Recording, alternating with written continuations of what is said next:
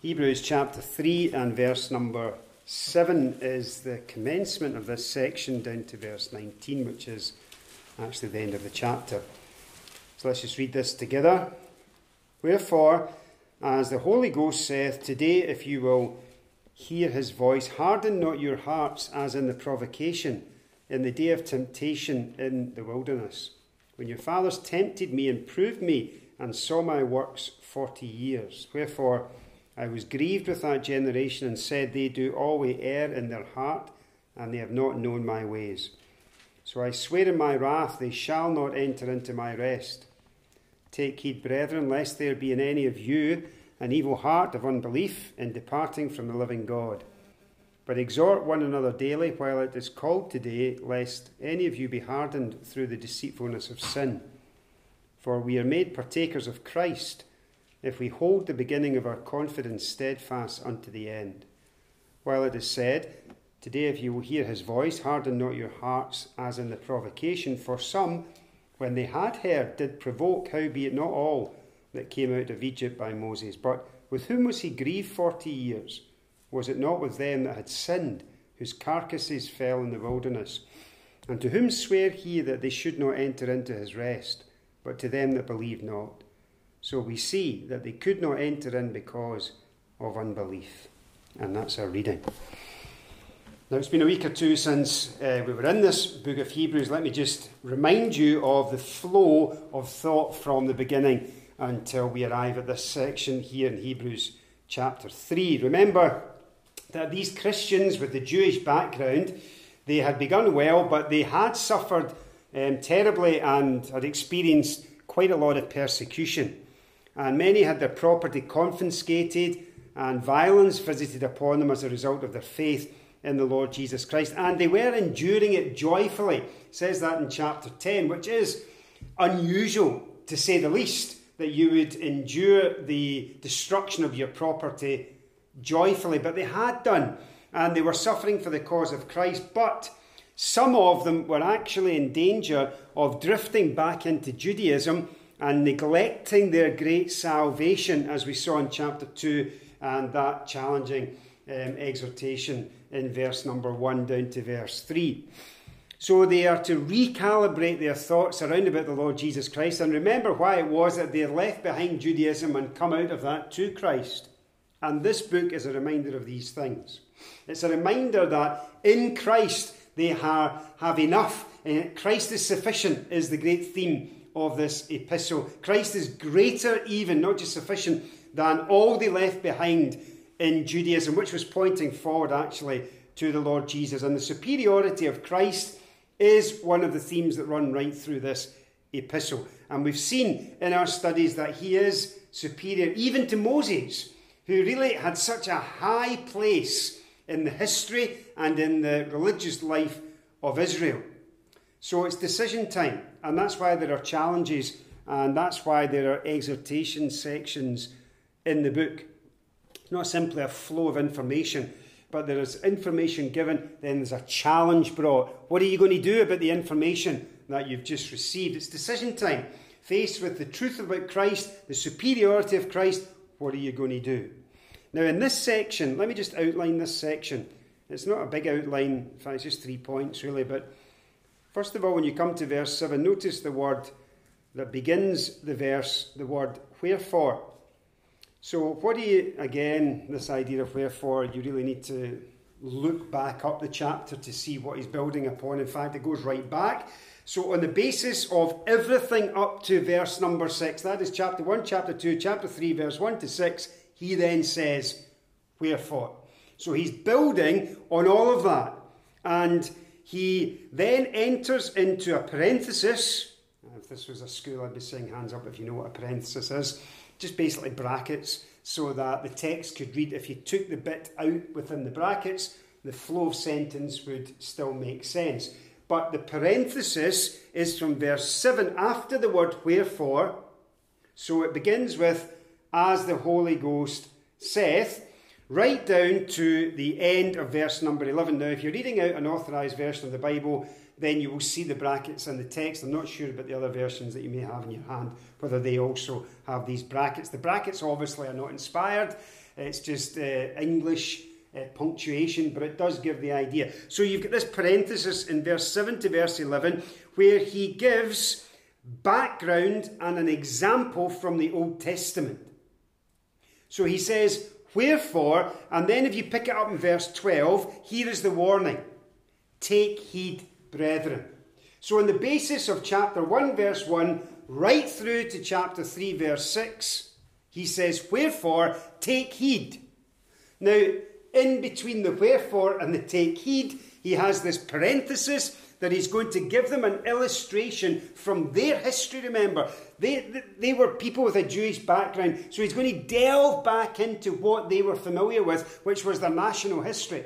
And he's going to draw out of that history an example in particular, that will give them more information, another warning, a lesson from their own history that they should not repeat in their present day circumstance. The only thing that we learn from history is that we never learn from history. That is one of these famous sayings, and it's true in the Bible as well. And the writer to the Hebrews wants to break that cycle. He wants to take them back to their history. He wants to show God's dealings with them and their response historically to God. And he's going to say, don't repeat the mistakes in your history. Don't repeat the mistakes of your forefathers in relation to this particular issue that he's going to raise. So he says, wherefore.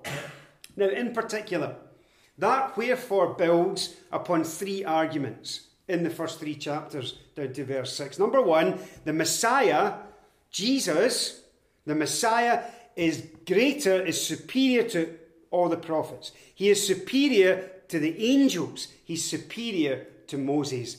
Wherefore? Now, here's the flow of thought in this section. So that's the kind of flow of thought up to the section. Now here's the flow of thought in the section. So, wherefore refers to this. Remember that the Son, he was introduced as the Son, humbled himself in chapter 2, took on humanity in his incarnation. Remember, we were thinking about being made a little lower than the angels. And by virtue of his identification with man and his incoming into time and his death, burial and resurrection, he has provided a way of salvation. He has provided help and succour and salvation to mankind. That's why he became a man. Therefore, we should focus at the beginning of chapter 3 our attention on Jesus, not going back to all these prophets, not even going to angels, not even going to Moses. But rather, focus your attention in chapter 3, verse 1, wherefore, holy brethren, partakers of the heavenly calling, not the earthly calling, that's Israel. You're partakers of the heavenly calling now. You're not really engaging with these Old Testament prophets and Moses and not even angels, the mediators of the Old Covenant, but you are partakers of the heavenly calling. So therefore, fix your attention and focus on Jesus. And remember, he's the apostle and high priest of our confession. He's greater than Moses. That's verse 1 to 6 of chapter 3. Now, if the Son is greater than Moses, if Jesus is greater than Moses, wherefore links into this. Take heed. Verse 12. Take the parenthesis out. Wherefore, take heed. Listen to Jesus. If he's greater than Moses, you need to listen to him. You need to take heed to what is being said here. So why do we need to take heed? Why do we need to hear his voice? Because he's going to demonstrate that if it was a terrible thing to reject Moses, the parenthesis, and the generation that rejected Moses, it cost them their lives. They were led out of slavery by Moses, and then they rejected God, they rejected Moses' leadership, and he shows that, well, if it was such a catastrophic thing to reject the leadership of Moses, then how much more catastrophic will it be to reject Jesus, who, after all, is greater than Moses, and he's the apostle and high priest of our confession. So, here's the big idea. To reject Christ is far worse. will meet with an even greater act of God's wrath than to reject Moses. Why? Because Jesus is superior to Moses. He's the apostle and high priest of our confession. Now, the key link in all of this is verse 6. The second part of the sentence. Christ is a son over his own house. Whose house are we? Then he says this, if we hold fast. If we hold fast. The confidence and the rejoicing of the hope firm unto the end. Now link that back up with what he has to say down here in verse number 12. Take heed, brethren, lest there be in any of you an evil heart of unbelief in departing from the living God. And he's going to again emphasize this idea that he raises in verse number 6, which is that there was the possibility that among them were not true believers, who had all the externals of being a believer in the Lord Jesus Christ. But the fact that they were drifting away, going back to the old thing, was an indication of their true spiritual condition. So I was reading John Piper on this, and he illustrates it. Now, the illustration is not going to translate exactly, because he uses an American illustration, but it's the idea. He illustrates it with dialect. So he uses the southern, I'm not even going to try that, the southern American dialect. And you can read them, you'll find them online. And he uses this to show that if you listen to someone speaking with a southern dialect, we might use the Peterhead accent, okay, because that's probably weirder. Excuse me if folks listen to us on Peterhead. But anyway, the idea is the same. So let's use the Peterhead accent. So Piper says this, when you hear someone with that accent, it indicates where they come from. Okay? So the idea is just this, that the person who is going on for God, who is enduring, who is still going on despite the persecution and hostility and terrible things, who just keeps going, who perseveres, that in itself doesn't bring them salvation, but it's an indication and evidence that they possess salvation. Okay, so suppose I then manage to master the Peterhead accent. That doesn't mean that qualifies me as coming from Peterhead. It just means I mastered the accent. I still don't come from there. So you don't want to put the cart before the horse, so to speak. And sometimes people do that. They say, listen, you need to keep going in your Christianity. You need to, right until the day you die, you need to persist and persist and persist. And if you don't persist, you'll lose your salvation. No, that is put the cart before the horse. The idea is just this, that when you are saved, you demonstrate the reality of your salvation by persisting, by enduring, by keeping on going. It's an evidence of an existing reality. Now that may seem a bit technical. That is a vital truth to understand. So many get that wrong. So many are discouraged. So many who are taught that, they live their life with this bondage and anxiety of panicking lest they lose their salvation. And then if they fall into a transgression or sin or something like that, they're just devastated and they give up living for Christ because they think they're not saved. No, that's not what's being taught here. And so this exhortation is important. So let's come to the verses. There is a challenge in it for all of us. We'll see that as we go down. So verse 7, wherefore, let's get into this parenthesis then, from verse 7 down to verse number 11. Now the parenthesis is actually a full quotation of the second part of Psalm 95. Now, Psalm 95 in the Old Testament really is the basis for the exhortations that come right through chapter 3 and chapter 4. And it's based upon Israel's failures at Meribah and Massah in Exodus chapter 17 and in Numbers chapter 13 and 14. Now, he says this, as the Holy Ghost says.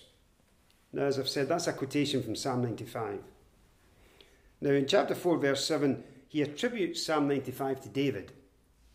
But here he emphasises it's the Holy Spirit who not only spoke, it's present tense, but is still speaking.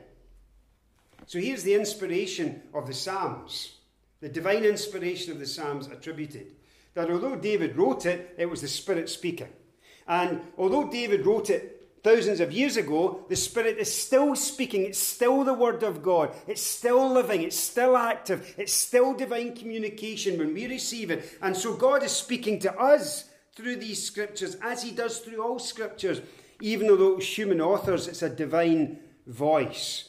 2 Peter 1 verse 21 says that the prophecy came not in old time by the will of man, but holy men of God spake as they were moved by the Holy Spirit. So, he says this, as the Holy Ghost says, today if you will hear his voice. This is going to be a challenge to us. Now, hearing is a big point in this epistle. Now, apparently I'm half deaf, so I'm told all the time. Maybe full deaf and only hear half of it, but anyway, I'm meant to be half deaf. And we do have issues in our family with hearing, there is no doubt about that. Although we also, I think, have a family of mumblers. But all deaf folks say that. And my brother David's nodding there, yeah. He has the same trouble in his family as I have in mine. So, hearing is a problem. If you are not listening, it's a problem in the relationship. Information can't be passed and responded to. So he says, if you will hear his voice, it's crucial that we listen to God. Why have we to listen to God? Because this book's told us God's speaking to us. In fact, God's been speaking right from the beginning of time. God's been communicating. That's what the beginning of the book is all about. Remember this, he begins the whole book with God and his communication. God, who at sundry times and divers manners spake in time past by the fathers, or unto the fathers by the prophets. Then look at verse 2. Hath in these last days spoken unto us in his Son, and so on. So you've got this idea that God is communicating in Christ. He's got things he wants to say to us. The question is, are we listening? That was the challenge to the audience who are reading this book. Are you listening? Are you listening to God's final and ultimate communication in his Son, who is the Word, the Alpha and Omega, which is the alphabet of God, the first and last letter of the Greek language, and it just speaks about Christ as being the full alphabet of God. He's the communication that God has for us. And it's interesting, isn't it, that the warning passages in the book of Hebrews are all about a failure to listen. So, for example, in chapter 2 and verse 1 to 3, we've already looked at that. Let me just take you back there. Therefore, we ought to give the more earnest heed to the things, what? Which we have heard, lest at any time we let them slip. For if the word spoken by angels was steadfast and so on, how shall we escape if we neglect so great salvation, which at the first began to be spoken by the Lord? It's all about God speaking and us not listening. That's the crucial problem here. And it's still the crucial problem for us. So how does God speak to us today? In his Word, the written Word, which is all about the living Word. And when you think about God's communication to us, we have that in our Bibles. The question is, are we listening? Are we taking heed? Are we paying attention? That's the challenge. We'll see why specifically in a moment. Well, in verse number 8, he says this, if you will hear his voice. So here's the second thing. Number 1, are you listening? But listening is not the be-all and end-all. It is a means to an end. Because there has to be a response from the heart. So he says, when you hear, harden not your hearts. Now, that's a familiar biblical phrase. It's familiar terminology if you've been reading through the Old Testament. And Psalm 95 is all about Israel's disobedience and rejection of Moses in the wilderness. And mind you, it's quite a sorry tale. And it's interesting that they began their wilderness journey with God hardening Pharaoh's heart. Ultimately, Pharaoh hardened his own heart, then God hardened his heart. So a hardened heart marked the beginning of their journey. But it wasn't long before their hearts were hardened. And they stopped listening. Pharaoh wouldn't listen to Moses and Aaron, and he just ignored what they had to say, and he ignored all the warnings time and time and time again until God hardened his heart. And that basic flaw of not listening to divine communication is replicated amongst the people of God now once they get out into the wilderness. They're doing exactly the same thing. They're not listening either. So you get to Exodus 16, and you remember God provides them with manna and feeds them miraculously every day. Millions of people fed from heaven. Unbelievable.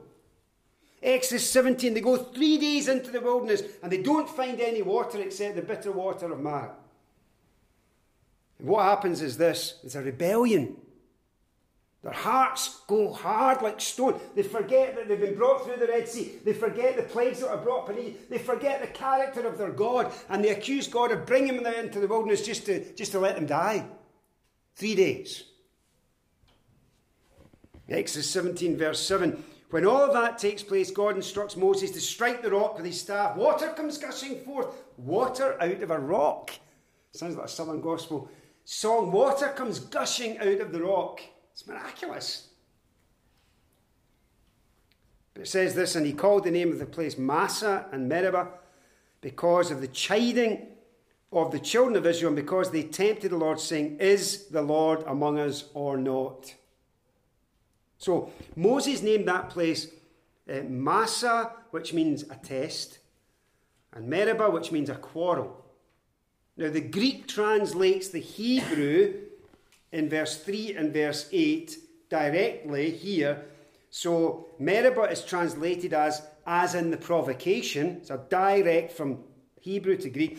And then the second part of verse number 8, as in the day of temptation, it could be it's Hebrew as in the day of Massah. So he takes these two names and he brings it right in here in Psalm 95 and now quoted here in Hebrews. And he's taken them back into the history and says, you don't remember these days, you were taught about them. You remember how hard the hearts of your forefathers were. Don't be like them, he says. Don't learn or learn the lesson. Don't repeat the fault. Don't you harden your hearts like they hardened their hearts. One writer says, through David in Psalm 95, the Holy Spirit warns God's people today. And he says, don't be like them. Don't harden your hearts. Don't test God. Don't tempt God. Don't go astray in your heart. Seek to know God's ways. Harden not your heart. Because to have a hard heart is to be in rebellion against God. Now, I'm not a reader of the Pilgrim's Progress. I've never read it, short quarter, in full. However, in the Pilgrim's Progress, you're introduced to a man, and I love this character, called Obstinate. Now, I don't love his behaviour, but just love the fact that there is a man or a character who his name reflects his character, as they do in Pilgrim's Progress. So Christian tries to convince him that their city is about to experience wrath from God and will soon be destroyed. And the answer's in the book he holds in his hands. But rather than listening, Obstinate considers Christian mentality unbalanced and returns home rather than looking for the truth. He doesn't look for it. So in the Old Testament, we read about a whole generation of people who bear that character. They won't listen to God. They see the Red Sea split down the middle. They see the manna rain from heaven. They see the water flow out from the rock. They see the cloud in front of them by day. They see the pillar of fire by night. In the midst of all of these miracles, they are grumbling and complaining and tempting and testing God. Now, the danger of doing that is this. There comes a time when the long suffering of God runs out, as it did with them. So it says in verse number 9, when your fathers tempted me, proved me, and saw my works for 40 years. 40 years. 40 years of consequences. following the hardness of their hearts at Kadesh Barnea in Numbers chapter 14 when the spies came back. And they would not believe the report. They would not trust God to take them into the land. During that time, there was the great rebellion in Exodus 32, the golden calf. Again, they hardened their heart because Moses wasn't coming down the mountain anytime soon. And so, you remember the pathetic thing that Aaron said, they threw the gold in and out jumped at a golden calf. Fantastic. And then they worshipped it, and there was immorality all around it as well.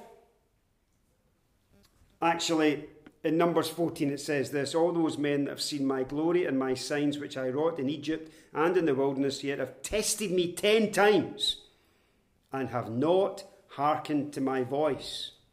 Surely they shall not see the land which I swear unto their fathers, neither shall any of them that despise me see it. Now it's the same today. What's the context? God's communication in his Son. The superiority of his Son. Listen to his Son. Hearken to what God's got to say. Don't learn the lesson, or do learn the lesson of your forefathers who didn't listen to divine communication in their day, who rebelled against Moses often, who spoke for God. And in verse 10 it says this is what happened to that generation. I was grieved with that generation. That word grieved is a strong word, very strong. He was absolutely offended at the behaviour of Israel. He was displeased, he was angry, he was wroth with them. Why? There's a very interesting sentence construction here, because I understand it could be like this. So he says they do always err in their heart. Now, it means this, that they were led astray in their heart. Now, how did that happen? They have not known my ways. Now, when I was looking at this, I found this quite interesting, that the distinctive word to know here speaks of knowledge gained by experience. It's the aorist tense in the Greek text, and if you're really into this, this is a quotation from a lexicon, and is therefore a fact antecedent to the verb, which means this. I think Jeremy's the only one who knows what that means off the top of his head. But anyway, it means this, that Israel's ignorance of the ways of Jehovah preceded and was the cause of their being led astray in their heart. So that their ignorance was due to their neglect of Jehovah. The knowledge they lacked was that experiential knowledge. And as a consequence, they didn't know the ways of God. And they were led astray in their hearts. What a challenge. That it wasn't the other way about.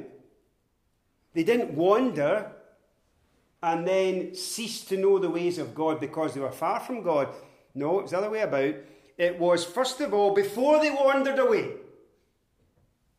that they had not known his ways, which caused them to wander. Now, bring that bang up to date. People leave churches and assemblies and their personal walk with the Lord long before they remove themselves physically from those contexts. You see, in their heart, they're far away first. Then they go. Then they go.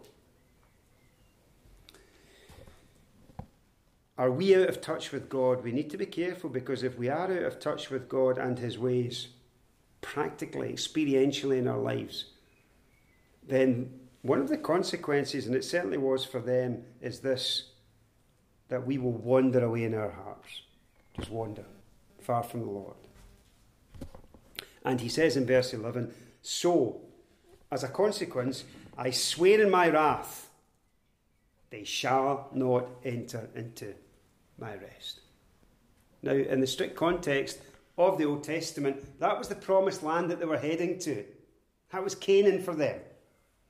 And they had this prospect in front of them of all the promises of God for that generation going to be fulfilled in that land. They were being taken for a short space of time, actually, from the captivity and the awfulness of Egypt, and they were going to be transported through this fairly short journey right up into the land, which was God's provision for them, where there would no rest.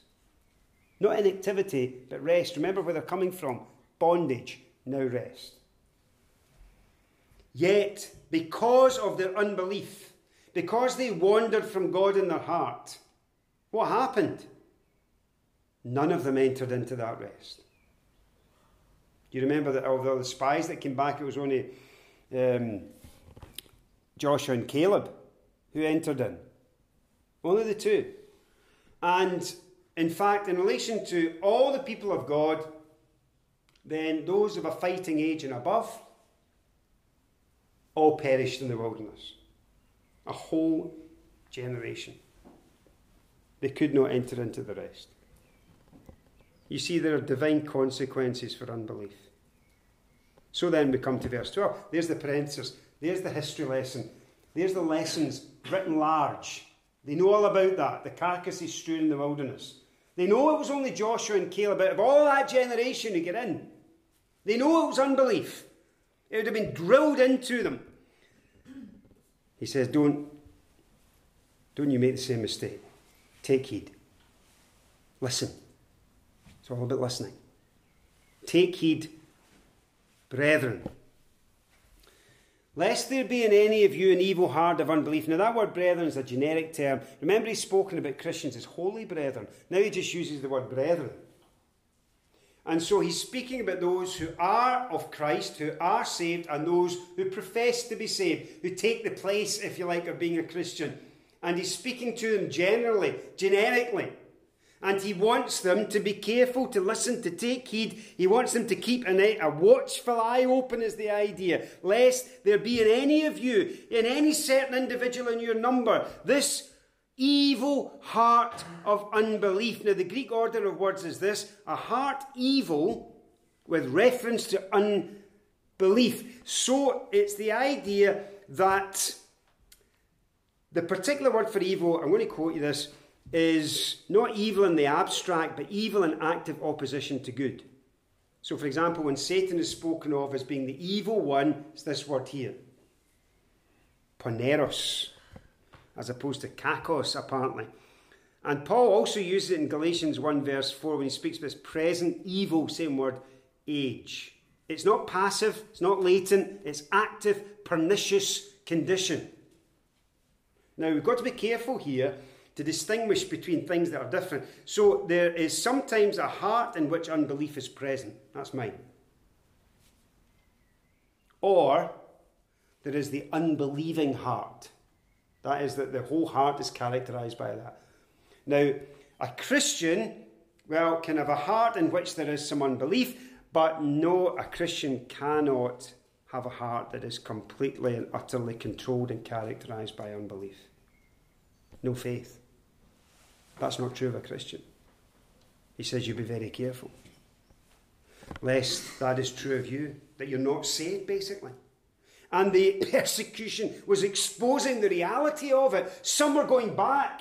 It was too much. What they had come out from Judaism to, they had taken a place of having true faith and they didn't. And so when persecution came, back they went. So how does this look in our day? Could this happen in our day? Yes, I think it can happen in our day. I think it does happen in our day. So you have people who perhaps give an assent, an intellectual agreement, a conformity through upbringing or whatever to the lifestyle of being a Christian. But if circumstances change for them, the reality of their heart would be exposed. So, I often speak about the scaffolding that surrounds people who are brought up in Christian homes. And when that scaffolding is taken away, do they stand? Do they stand? When they are making their own decisions and they are not simply reflecting other people's influences, but when they're deciding for themselves. Now that can happen when you're 16. Or it might not happen until you're 45, depending on your family and your context and your life choices. You may go from one scaffold right into another one, and then right into another one, and then right into another one. And then it's all you've known. And you're floating along, and you're not saved. you're not saved. And if you were put into a place where suddenly Christians were being persecuted and you were losing property and violence visited upon you, and there was nothing attractive or peaceful about your profession of faith in Christ, and all of that stripped away from you, would you still take your stand as a Christian? That's the test. That's the test. There were some, and he wants them to test themselves. He wants them to ask themselves the question. So he says in verse number 13, but exhort one another daily. You know, there were extreme circumstances here. Make sure you've got it. Make sure it's real. Now, it's not to provoke doubts and fears, but it's the opposite. It's to bring assurance and affirmation that, yes, you do have Christ as Saviour. It brings tremendous assurance and affirmation. But he says this, take heed, lest there be in any of you an evil heart of unbelief in departing from the living God. And I should have said something about that word departing. That word departing does not mean leaving something. Like, I am a Christian now, I'm no longer going to be a Christian. That's not possible. The word actually means to stand off from, be aloof from. So it's the word from which we get the word apostate. This is the idea. It's derived from this.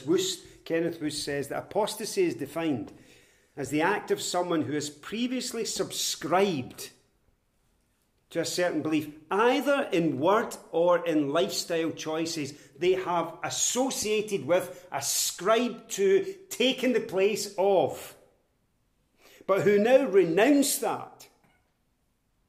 Wuest says that now renounces his former professed belief in favour not of a passive, indifferent approach to Christ, but apostasy is when someone becomes diametrically opposed to what they at one stage were for. So this idea of evil is not passive, but active. The best type of word to translate the word evil is pernicious, apparently. An active, pernicious attitude towards Christian things in the gospel. That happens. I've seen that happen. You've seen that happen. Someone who professes to be a Christian, life changes, and then all of a sudden they are so hostile to Christianity. It's not passive. It's not indifference. It's active hostility. That was happening here. He says, you make sure you've got the right thing, lest this happen to you.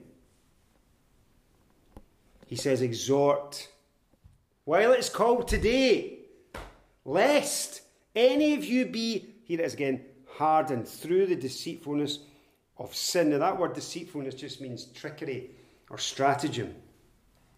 And remember this, that the way Satan gets someone from the position of association with or affirmation of the gospel to this position of outright active hostility to it is often subtle. It's often a strategy, trickery, deceitfulness. It is not often just a simple challenge or persecution. Satan employs all of his hard-earned, if you like, years of experience in how to trip up and deceive and trick people. So he does. He says, exhort one another. To what? To faith. To faith, to the real thing. We shouldn't be scared if we know someone who is walking a path away from Christ. We should not be scared to exhort them to faith. You know, sometimes when people sit, for example, and they have some sort of association with the gospel, and, you know, people, you know, they maybe professed faith when they were 7, and I'm not belittling that because I was a very young child when I professed faith, but they profess faith as a child when all of the rest of the decisions in their life are not made by them, but made by their parents. And they make this one key, I did, one key, critical, simple, childlike decision. But you know, it's almost impossible to know by the lifestyle of a 7-year-old whether that decision is genuine. It's only time that can actually establish that. When someone grows up until they're making their own decisions, until what is in here is affecting their decision-making and lifestyle choices. Now, as I say, some people go right through their 20s and they're still not making their own decisions.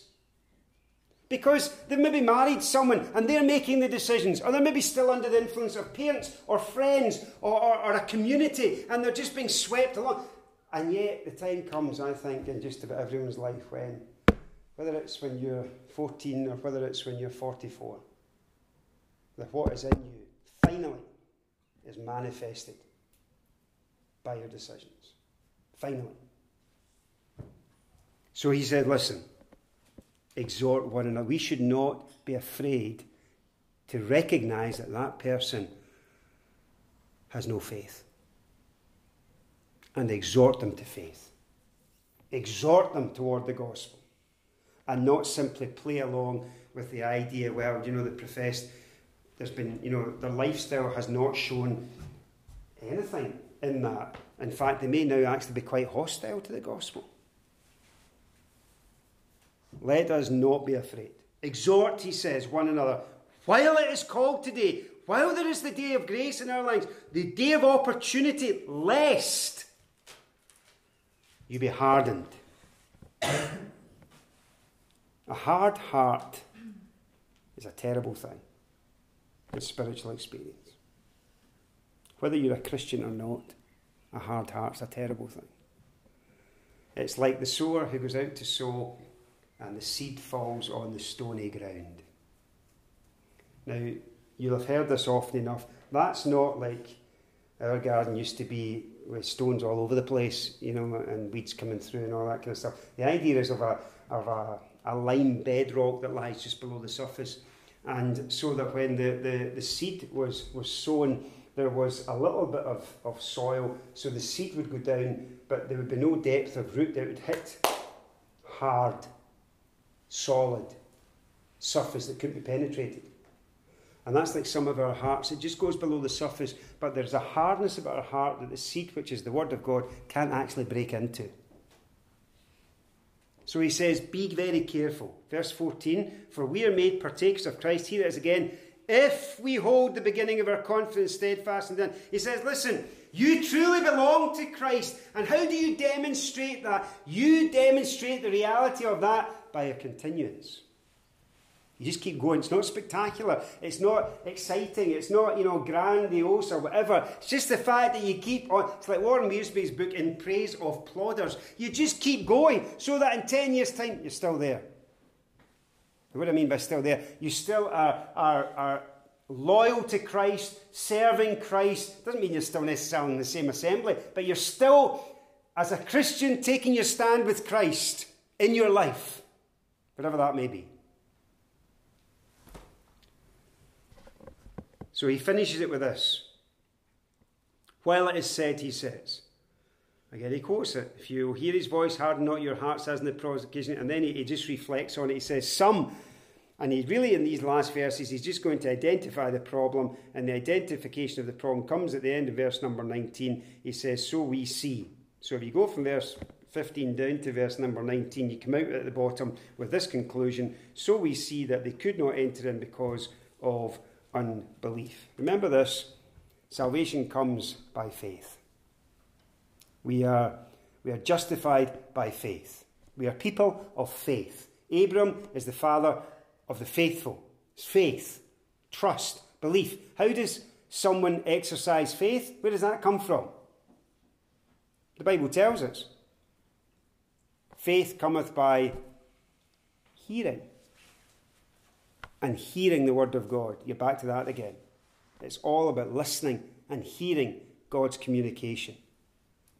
And those who will not hear, who will not believe, marked by unbelief, are those who perished. Unbelief is sin. Proverbs 29 verse 1, I'm finished. He that being oft reproved and hardeneth his neck shall suddenly be destroyed, and that without remedy. That without remedy. So the writer to the Hebrews has a very challenging section there, and before he goes on to verse number chapter 4, let us therefore fear lest a promise being left us of entering into his rest any of you should seem to come short of it. We shouldn't be afraid of that challenge. We shouldn't be afraid of a self-test. Where are we spiritually? What's the real situation here with me as a person? It doesn't matter how old or young we are. I trust that we might exhort each other to faith and the reality of Christ as Saviour. Let's just pray and give thanks for his word and also for the food we're about to enjoy together.